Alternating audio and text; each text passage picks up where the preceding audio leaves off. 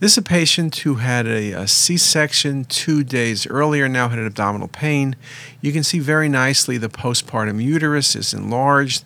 There's moderate amount of air in the endometrial fluid and endometrial canal. Air can be seen immediately following C-section, but if it persists for more than a few days, then you're always worried about the possibility of endometritis or perhaps retained products of conception. But seeing air early, as in this case along the endometrial stripe, is not going to be in and of itself pathologic.